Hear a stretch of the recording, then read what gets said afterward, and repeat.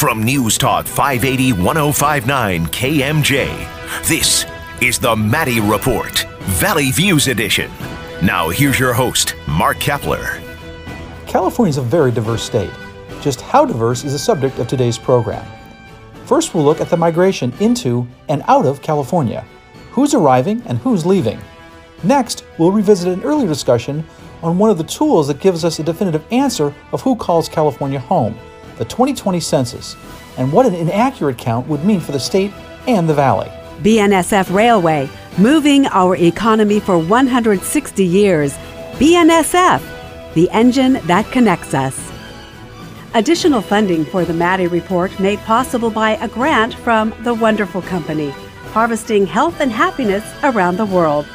As well as the Bonner Family Foundation, Community Medical Centers, Dewey Square Group, Comcast Financial Agency, Nossaman LLP, Sagasser, Watkins & Wieland, and Valley Children's Hospital. From the California Channel at the State Capitol and the Maddie Institute, it's the Maddie Report with Executive Director of the Maddie Institute, Mark Kepler. Welcome. Our guest has stated that her motto is, quote, accounting for California one tax dollar at a time. She is Judy Lin, a reporter with Cal Matters, and covers state finances, the workforce, and economic issues for that organization. She brings a decade of government reporting experience to the table with Associated Press, Sacramento Bee, and the Detroit News. Welcome back to the Maddie Report. Thank you for having me. So you've commented that, quote, California, it has been written, is America, only more so, unquote. How much more so? We are very much reflective of California, of America, and where America is heading in terms of our makeup, the immigrants coming in, the birth rate, the people leaving. All of this is really a microcosm of America. And the aging of the population. I mean, all the demographics that you see happening in California are going to be happening in the rest of the nation. We're just kind of on the cutting edge, it sounds like, of those things. Also very racially mixed in California. You're seeing more of that, two-race families kind of thing. So how many Californians are there? How many of us exist out there? Officially, we're at 39.9 million, but at any moment in the next coming months, I'm going to round it up. We're 40 million. We're 40 million, and that's 1 in 8 Americans. That is a staggering figure. You think about that. By the way, 2 senators, we're not going to get into that, but looking at your report, just to put it in context, that's the same size as the 21 of the smallest states plus the District of Columbia. 21 states. Yes. Plus the District of Columbia, and that's California. Yeah. That's amazing. And just, people point to Texas as being another large state, but Texas has 10 million fewer people than California. They've got 29 or so million people. So California really is that big. We are. Even if Texas continued to grow at its current rate, it would take almost 20 years for them to catch up to us. And that's assuming California doesn't grow at all. And of course, we're going to grow, so they're never going to catch us. We've already established it. So how big is California's economy? We are a $2.9 trillion economy. With a T. Yes. That's a big economy. We are bigger than the United Kingdom. We're the 5th, as a state alone, we're the size of a nation in terms of our economy. And so an economic behemoth. I mean, this is a big, because you think about the tech sector, entertainment, don't forget the agricultural sector, very important for the nation and the world. It's unbelievable. Yeah. We supply half of America's fruits, vegetables, and nuts. It's the amount of crops that come out of the Central Valley. It's very It's amazing impressive. when you do drive through the Central Valley, seeing rows and rows and rows of orchards. It's unbelievable. There's also the housing crisis in California. That's led to some poverty issues, and a lot of people don't realize that California has a pretty big poverty issue, and then a widening wealth gap. So that's another issue tied into the economy. So where do we come from? I mean, a century ago, people come in from the Midwest, I suppose. Where are they coming from now? Yeah. So in a century ago, we were talking about people from Illinois, Missouri, Ohio. You could see that changing. That migration of the Midwest into the West. A lot of people, Oklahoma, it came here during the Depression. And today, it's a much different makeup. It's Mexico, China, Taiwan, the Philippines.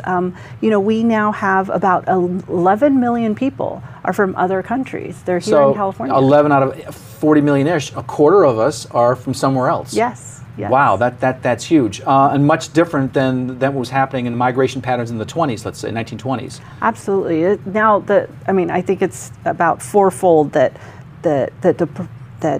we've quadrupled the our migration. migration compared to 1920. So a really big change. Yes. And I was reading a report. They're saying that 56% of Californians were born in the States. That means 44% were not born in the state. A lot of people like me who moved to California because it's the Golden State, yes. And a huge proportion, I think reading your statistics, of foreign-born residents, 28%, and nearly double of that transplants from other states, which is nearly double the number of transplants from other states, 16%. So we're getting a lot of foreign-born residents that are moving in, not as many from other states as that's been in the past. Exactly. Okay, so who is a Californian? We're going to have that conversation in a moment. This is the Maddie Report. Welcome back. We're talking with Judy Lin, a reporter with Cal Matters, who recently wrote an extensive report entitled California Migration, The Story of 40 Million. So, is California gaining or losing people? It depends on how you look at it. Yes, we are losing residents in two ways as people leave the state, natural migration for jobs and other factors, housing costs, things of that sort. And the population is aging. We do have baby boomers who are in retirement and they are part of this swell that's going to be moving on. And on the other hand, some of that loss is being offset by foreign immigrants coming in, mm-hmm. and just the natural birth rate. New births. Yeah. And I think in your report it says California added 186,807 to be precise residents in 2018. So you've got more, but you do note that there are more Californians leaving for other states, and that's been going on for a while.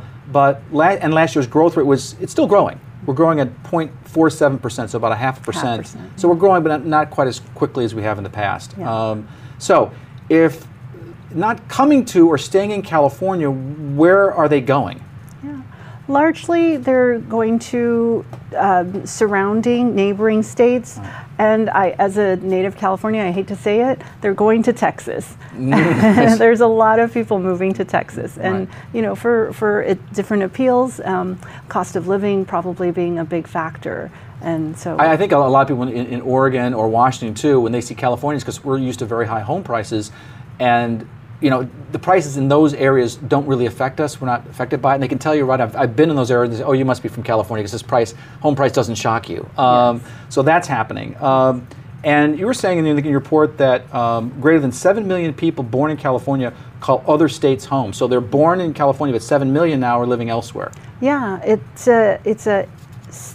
within the state, people who grew up here, born here, they are seeking greener pastures in Arizona, Nevada, Oregon, Washington. They're heading off to Texas because they're for various reasons. I mean, some of it could be family reasons. I mean, frankly, I had a neighbor who moved his family, his children were in Texas, so he moved and wanted to be close to his family. And that's I think pretty common. Yeah. So who's coming to California, and why do you think they're coming here?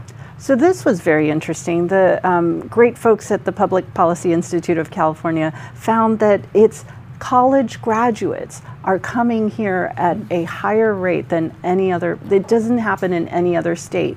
Over the last 5 years, they found that we gained 162,000 more college graduates. Wow. than losing. Other states just lose. So highly educated are like in California, and they're moving here. Mm-hmm. Now we are losing some other folks who are not as highly educated because probably housing costs are so high. But college graduates are seeing opportunities in the Silicon Valley and other economic engines in the state, and then they're being attracted to that. Very much so, and that's reflective of this widening wealth gap that we're seeing. It's part of right.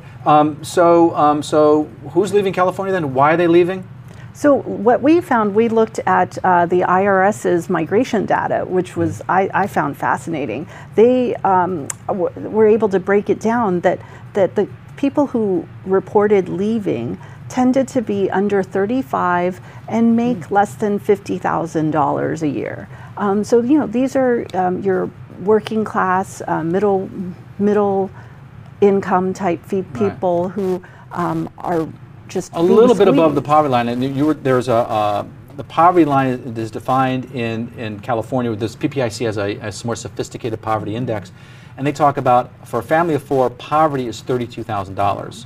So $50,000 is a little more, not a lot more. And you think about the housing costs. the rent costs along the coast pretty substantial. And so $50,000, well, it might get you a long way in Milwaukee, Wisconsin. It's not going to get you so far in San Francisco. Yes, exactly. And so people then, they feel like they have to move because the rents are so high.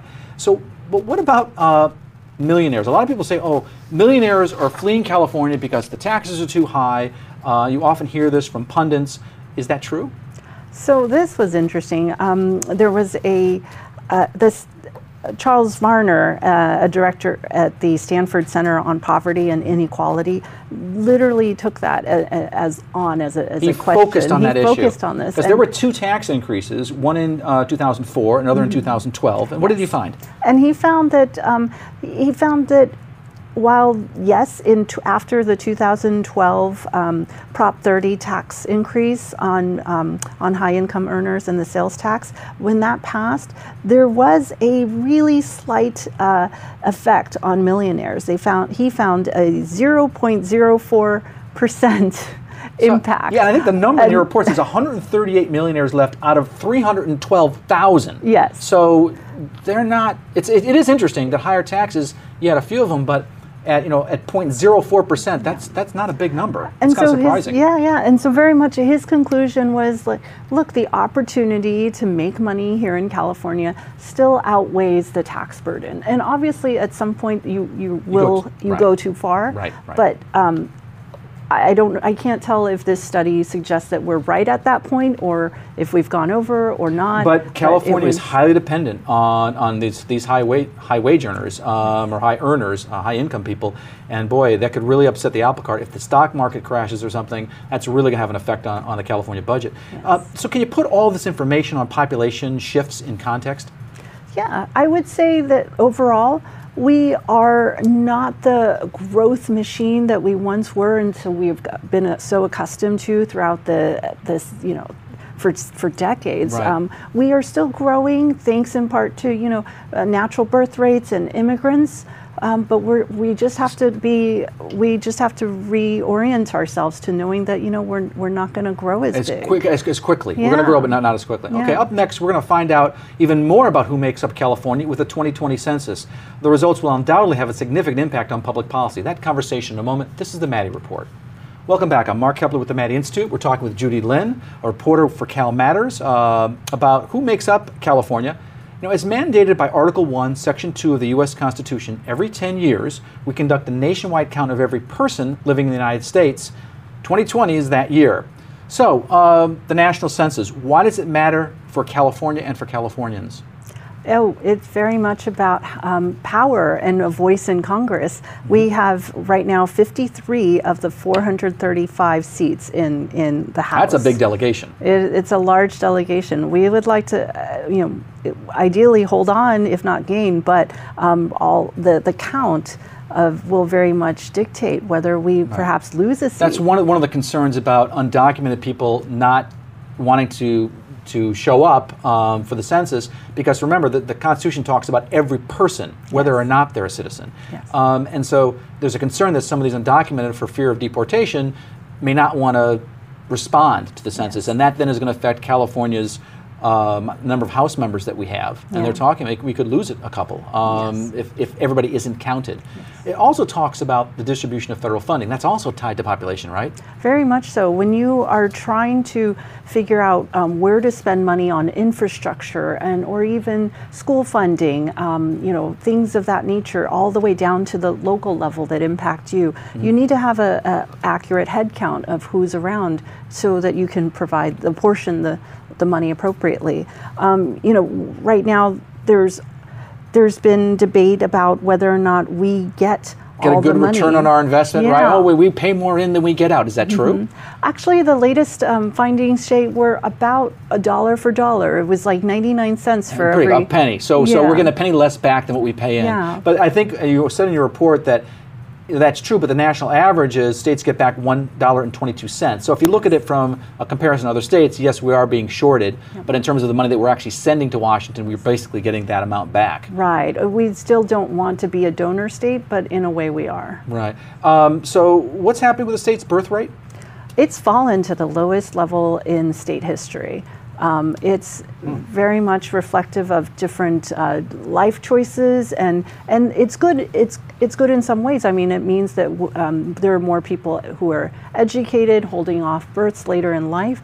At the same time, fewer teen pregnancies. I mean, all good stuff. But then, what are the public policy implications if the birth rate is lower? We just talked about federal funding being attached to population. That's got to be an issue. Yeah. If you look at, for example, public schools, if you are a school district and you have declining births, that means fewer students in your classrooms. You're going to have to adjust your ratios and teachers and where you spend your dollars. And you gave an example which I thought was really interesting on LA County. They're projected to be down almost 20,000 births in the next 2 decades.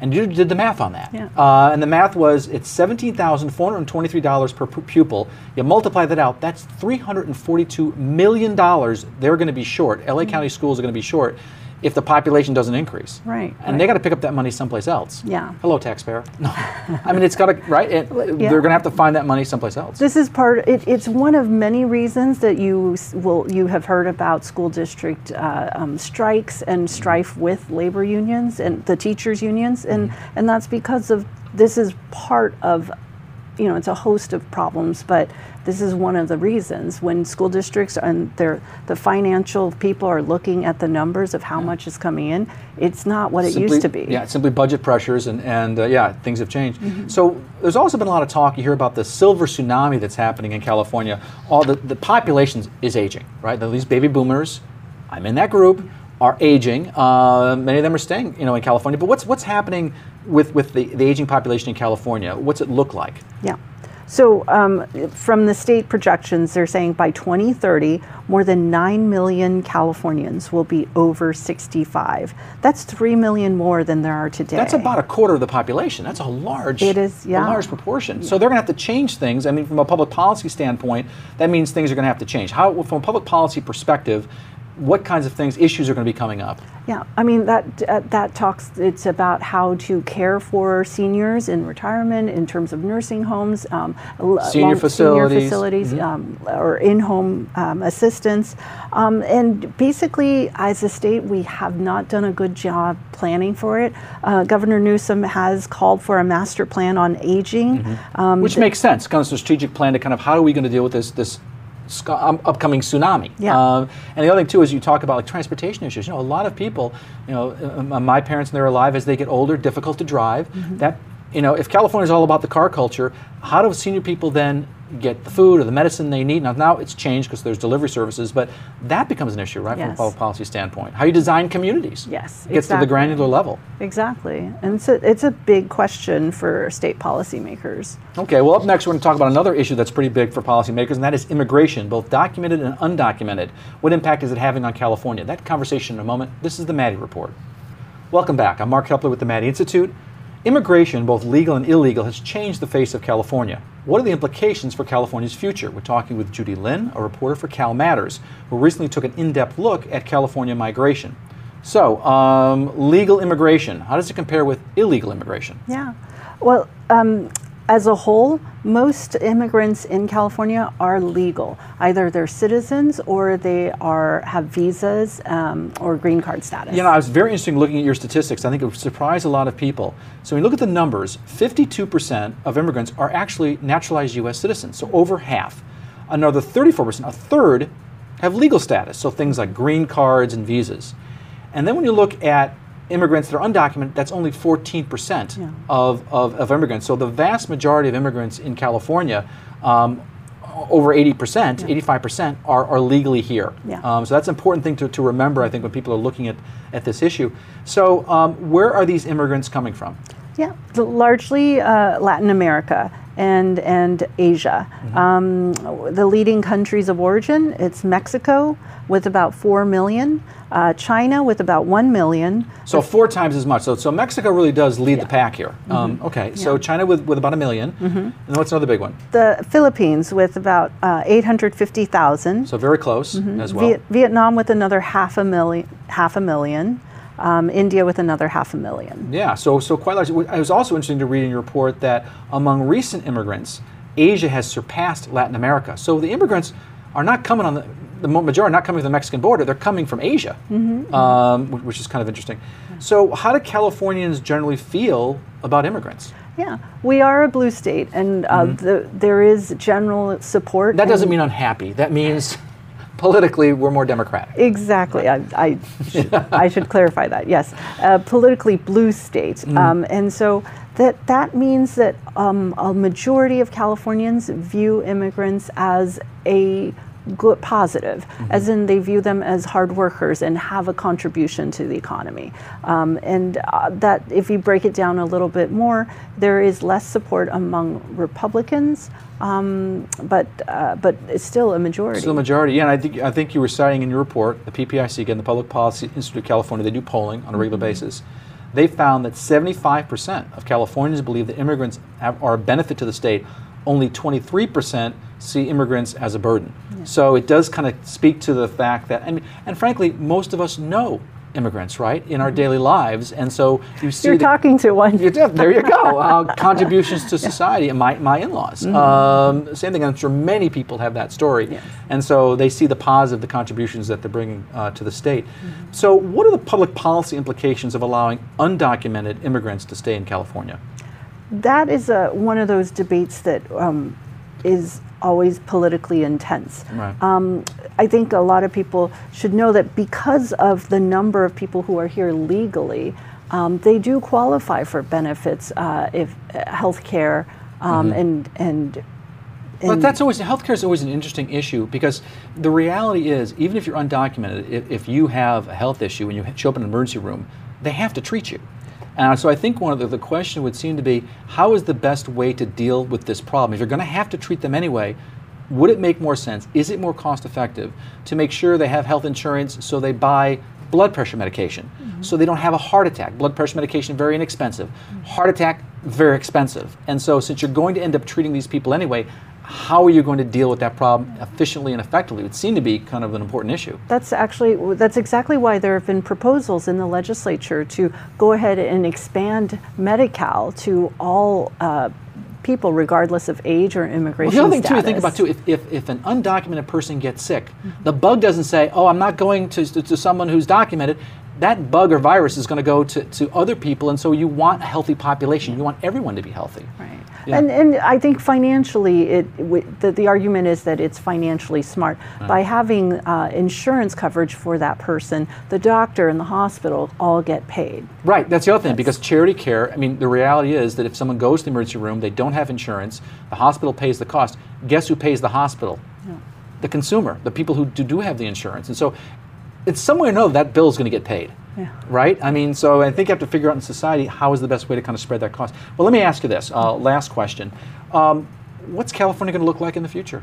Very diverse. What we noticed is, not only are we already majority minority state, as in, mostly Latino, Black, Asians, but we noticed that multiracial Californians are growing at the highest rate. So Hispanics are marrying, Asians, and whites are marrying Blacks. It's a true melting pot. Literally a melting pot. And California on the cutting edge on that issue, and like it is on many others. I want to thank Judy Lin, a reporter for Cal Matters, for joining us. Up next, the 2020 census will have major implications for California. Our guest is Sarah Bowen, who is the Director of Research at the Nonpartisan Public Policy Institute of California, and she's here to help explain everything about the 2020 census. Welcome back to the Maddie Report. Thank you.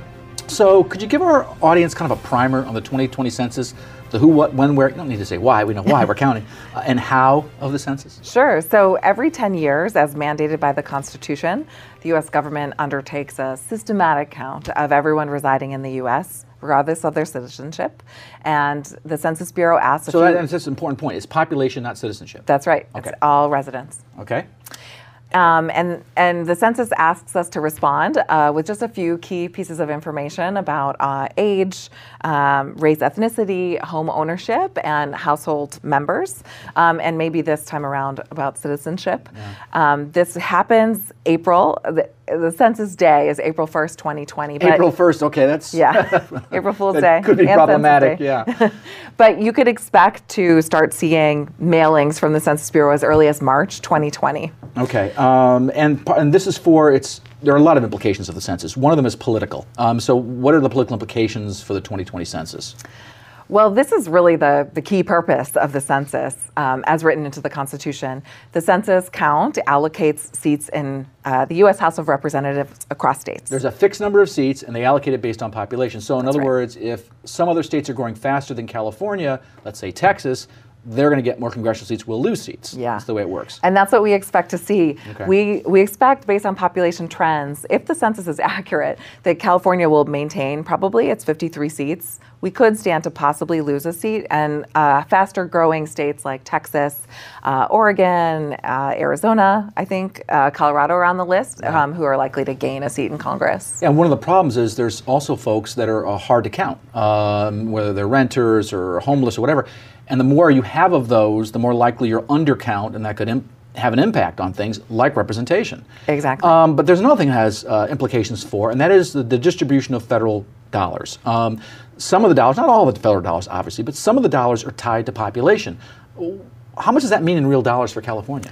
So in recent years, we've received over $100 billion in federal funds to California that are tied in some way to our population count. So the census really has become an indispensable part of the federal government allocating those resources in the way that's intended by policy. So sometimes it's on a per capita basis, sometimes it's trying to target certain populations like, say, young children in poverty. And census statistics and other Census Bureau statistics feed into that and really help kind of allocate funds in a way that we think is fair and is in line with intentions of policymakers. But not every federal program is based on this. For example, Medicaid, my understanding is there's like a set minimum that California is going to qualify for regardless. Correct? That's right, which is good because that's a big budget number huge for this state. So we're kind of at the minimum level, and undercount will not affect our Medicaid dollars, federal dollars that come to California. But other programs like transportation dollars, children's health insurance program are a couple examples where a differential or an inaccurate census could affect the dollars going into communities across the state. Right, okay. So in addition to congressional representation and allocating federal dollars, what else is the census used for? Well, it gives us really a detailed portrait of our population, and it's a rare, once every 10 years opportunity to do that. So in a sense, the census will follow us for 10 years. It's the most detailed picture of residents of our state. We also build the Census Bureau builds surveys, annual surveys on kind of the frame of the decennial census count. So when you see monthly unemployment numbers or other annual statistics about our population, our labor market, our economy, a lot of that is kind of built on the foundation of the census. And that's why it's so critical to get it right in 2020. But there's also local governments use this as well, right? And K-12 and businesses. I mean, this is more than just how many people that the government needs for reallocation of representation or money. It's a lot of people use this number. Yeah, businesses, hospitals, researchers. Schools, researchers use it to understand the impacts of policy, but also to target kind of services, to target business locations and things like that. It's really indispensable for just understanding California. Who we are. Okay, Up next, some of the fastest growing groups in California also are the hardest to count. So what is California doing to deal with that hard-to-count population? That conversation next. This is the Maddie Report. Welcome back. I'm Mark Kepler with the Maddie Institute. We're talking about the 2020 census with Sarah Bowen, the Director of Research and Senior Fellow at the Nonpartisan Public Policy Institute of California. It's been stated that there are some large segments of California's population that are historically hard to count. Who are these individuals and why are they so hard to count? So renters, young men, in particular, children, African American residents, and Latinos in California have historically been undercounted in decennial censuses. This is despite the Census Bureau's best efforts to count everybody as accurately as possible. In California, about three-quarters of our population belong to one or more of these demographic groups, which makes it quite a challenge. Are hard to count. That's right. Wow. And so you have a situation, renters, where you have roommates who maybe want to say that it's only supposed to be a single and they got two people living there, those kind of situations. Yeah. Okay. You want to say anything about it? Well, the census is a household survey, so it's easiest to count households where it's a homeowner who's been there for a while, which tend to be white, older residents of California. They're the easiest to count. And so younger populations or populations that move more often more transient, are just moving around in different locations. That's typically it's harder to count. So what are some of the political and economic factors that could exacerbate the problems, and why? So things like, the housing crisis, for example. How does that impact the census, or the citizenship question, for example? The housing crisis is one I'm particularly concerned about because, as we talked about, this is a household survey, and the housing crisis has pushed more families or individuals into non-standard arrangements. So maybe splitting a house or splitting a unit in a way that's not even reflected in an address roll, and so those households won't be surveyed in the same way. So that's particularly a problem, like in the high rent districts, right? The coast. I'm thinking there's also going to be a situation in the inland part, if you have a lot of undocumented, that's also going to be an issue. And that gets to kind of that citizenship question of whether they're concerned that somehow that's going to come back and hurt them in some way. Yeah. So what about the citizenship? Because there's been a lot of talk about the citizenship question. What are your thoughts on that? That's right. I think the current political climate, mostly federally, makes immigrants more reluctant to respond to government surveys. And the citizenship question has just kind of highlighted that distrust of government and uncertainty. And so, I think a lot of residents of California, when they receive a form from the government or a Census Bureau worker knocking on their door, might be unsure of whether they can safely respond, even though in federal law, the census is only to be used for counting the population and no other purpose. Well, let me ask you this. Your organization, the PPIC, reports that these hurdles have intensified about undercounting, and noted that the GAO, the Governmental Accounting Office, has designated the 2020 census as a quote-unquote high risk for failure. How so? A couple of the factors that have played into that risk of failure have been vacancies in leadership at the Census Bureau, some of which now have been filled, but I understand that a few still remain, and just the resources and capacity to test new systems. So this census will be the first that we're trying to mostly collect online responses. It's a whole new way, actually, of conducting the census, and kind of makes an assumption that everybody has a computer, or everybody has access to the internet. Yeah, the Census Bureau will target areas that have more access to the internet, and those who don't will receive a paper form. But nonetheless, it's a big shift in how they collect information, which in the long run could be a cost-saving measure, but poses some challenges this time around. You also were mentioning that testing it. So they're trying a new procedure, but they haven't really tested whether it's going to work? They've had to, because of budget shortfalls, kind of pull back on some of the planned tests. Right. They're doing a lot of testing to make sure this works. But the citizenship question, which was added very late in the game, there isn't much time to test that question to see how it changes response rates. It seems to be like there's an emphasis on efficiency somewhat over effectiveness. In other words, doing the census as, frankly, as cheaply as possible, and that may cause you a problem in terms of getting a correct count. It's definitely a risk. I think the Bureau switching to technologies that we all use every day is definitely a reasonable way to go about it. And the Census Bureau staff are, extremely serious about their jobs and do actually an amazing job at counting the millions of people that we have in the state and the country. But there are some risks, extra risks this time around. Okay, well, thank you very much. Up next, we're going to talk to a person who's key in helping ensure that California does get an accurate count. That's California Secretary of State Alex Padilla. That conversation in a moment. This is the Maddie Report. Welcome back. I'm Mark Kepler with the Maddie Institute. Our guest is California Secretary of State Alex Padilla, state official who has a key role here in making sure we have an accurate count of the census here in California. Welcome back to the Maddie Report. Thank you, Mark. Thank you. So what specific actions is your office taking to ensure that the 2020 census will be a complete count, get the right number of people in the state, and also an accurate count, that we capture the characteristics of the people correctly? Right. It's not just my office. I'm asking every public official to leverage their office to put the word out of why it's important for every Californian to participate in the 2020 census, because there's so much at stake. It's a once every 10-year survey required by the U.S. Constitution, right, to conduct a national population count. The results of the census, it's data that if people know anything about the census, they know that it's what drives federal funding formulas for the next 10 years. So what's at stake? For starters, billions upon billions of federal funds for healthcare, for education, for infrastructure, transportation, housing, etc. But in addition to that, census data drives the reapportionment process, right? How many representatives California versus other states get in the U.S. House of Representatives. So literally our voice in Congress is at stake, which is why we're going to work so hard to make sure we get an accurate account as possible. You know, you've written that, quote, the Trump administration is working deliberately to undermine the accuracy of the count. California can't afford to sit idly by while the administration sabotages the census. Why do you feel that way? Look, it's no secret Trump has California in the crosshairs. Whatever he can do to damage California, he'll do that, whether it's jeopardizing federal funds or anything else. But in this particular case, how about locking in a federal funding formula for the next decade that hurts California? So what are the tactics that the administration has used to try to risk an accurate count?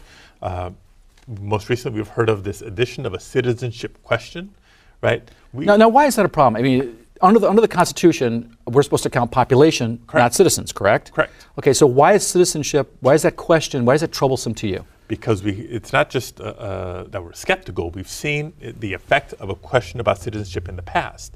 It discourages or intimidates diverse communities from participating in the census. That's the reason that it hasn't appeared on the decennial census for more than 70 years under both Republican and Democratic administrations. And the Census Bureau themselves have kind of said that the citizenship question could be problematic. And their scientists, their advisors, everybody gets it. They've advised against it. This administration doesn't care. They've put it on in addition to, for several years, the Census Bureau was underfunded and understaffed. So a lot of the preparation going into the decennial census year, they're trying to play catch up now. I'm not sure they're going to get there.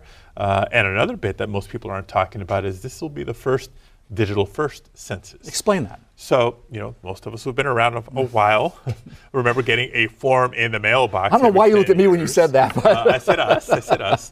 You did. To how many people live in the household and then all the information about them that's requested in the census. Mm-hmm. This time it's going to be different. You will get a letter with instructions of how to go online and submit that information. Well, I see a lot of problems with that. I see a lot of problems with that too.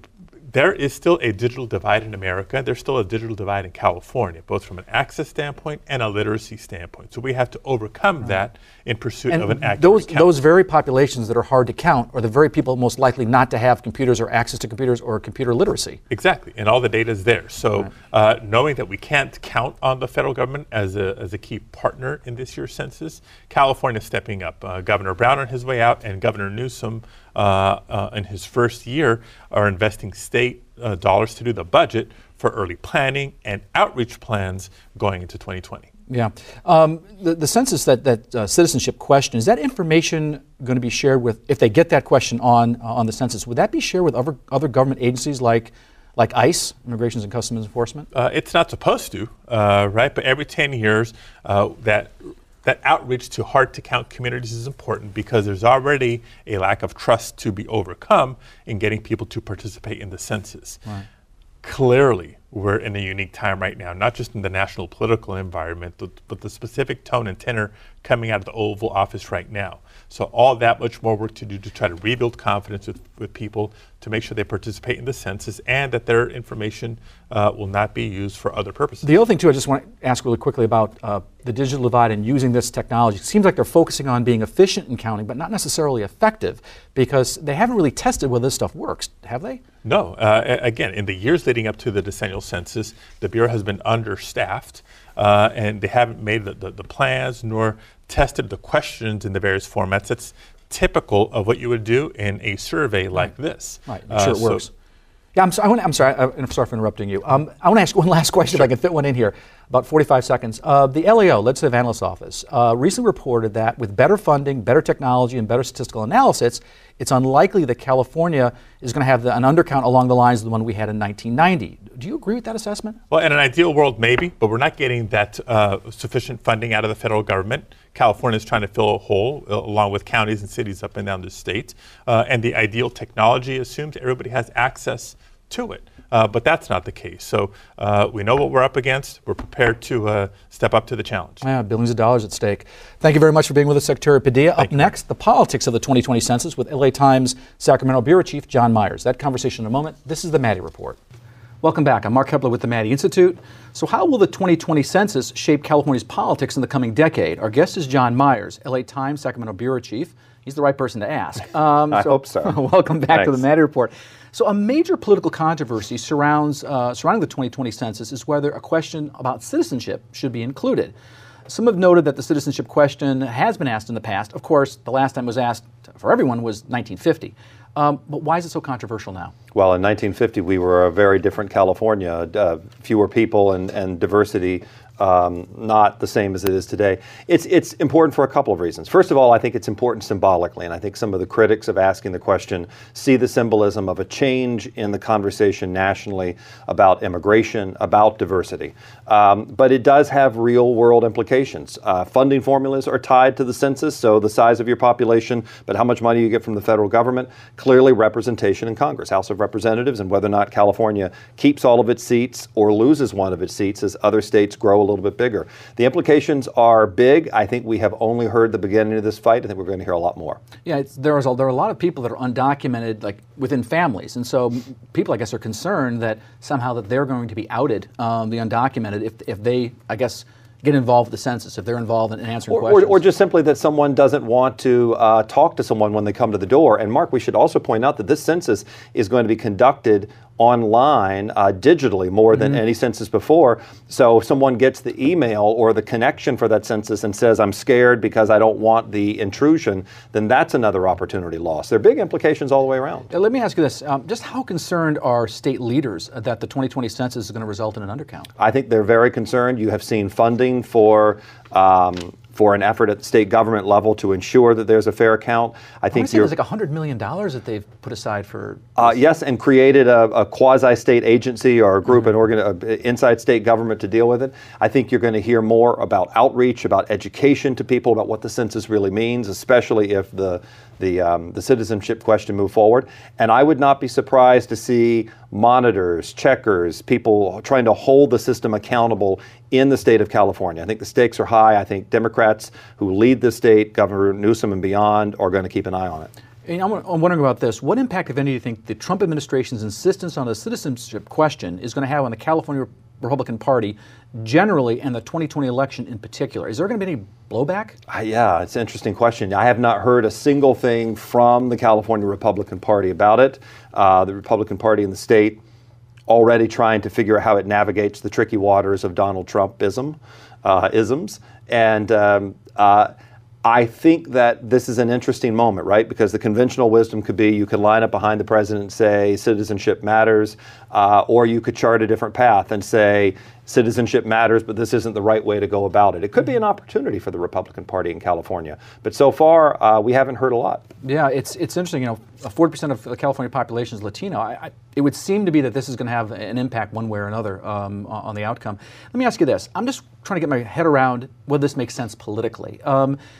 So you add the citizenship question, it's going to result in an undercount, but it's not just going to affect California. You've also got red states like Texas, you've got purple states like Florida, of course you've got a large blue state like California, but isn't it going to impact all of these states if you have that citizenship question? I certainly think it could, and I think you would need some kind of a researcher to give you the proper answer, but I go back to the fact that no one that you're hearing that has concerns about this question is advocating that we, for counting people who are in the U.S. illegally more, or that there's something. They're simply talking about the fear, the perception, the lack of access to communities, the fact that the message can get muddled somewhere and no one wants to participate. That would seem to be a problem anywhere in the United States. But in California, with the dynamic that we've had, with the fear and the anger about it, I think it is probably larger than it might be in those states. But you're right, it does raise a question about the whole country. I want to ask you something. William Frey, who's a senior fellow at the Brookings Institution, has written that, quote, in the past, filling out the census was thought of as a national civic engagement exercise, which allows people to claim that they are residents of America. Politicization would not only lead to a flawed census count, but would further inflame divisions that have come to fore in the past 2 years. What does that say about the census? That one thinks that we can't have an objective, nonpartisan process of counting residents. Now it's become politicized. I think it says, quite honestly, what a lot of people who are watching the show know, that Everything has become politicized, it seems like, in this environment that we're sitting in right now. The census was a place we didn't think about it. Some of the services, the way we build roads and bridges and where we do these things, they were not political animals in a different generation. You think about that, all these topics that have become politicized, and the census, I think, is kind of a great example. Yeah, of right, that. because we all were taught that this is just like a head count. Yeah. And now it's no longer a head count, it's more complicated. It seems like nothing could be more objective. And so it's probably the greatest example of how hyper-partisan things have become. And I think that no matter who wins this ultimate fight about that question, we're going to see a politicization and anger, and it's not going to go away. And that's the hard part of this. Oh boy. Well, with that, I want to thank our guest, John Myers of the LA Times. Things will get better. Yes. Also, California Secretary of State Alex Padilla and Sarah Bowen with the Public Policy Institute of California. If you want to stay up on current politics and policy, you can log on to our website at maddieinstitute.com. This is Mark Kepler for the Maddy Report. Thanks for joining us. The views and opinions expressed in the Maddy Report are those of the individuals participating in the program and do not necessarily reflect those of the California Channel or the Maddy Institute. If you'd like to share your thoughts about the points and opinions expressed in the Maddy Report, visit our website at maddieinstitute.org. The Maddy Report, Valley Views Edition, is a public affairs partnership between KMJ Radio, Cumulus Media, and the nonpartisan Maddy Institute, providing the Valley with valuable insight and analysis on politics and important public policy issues. This is KMJ.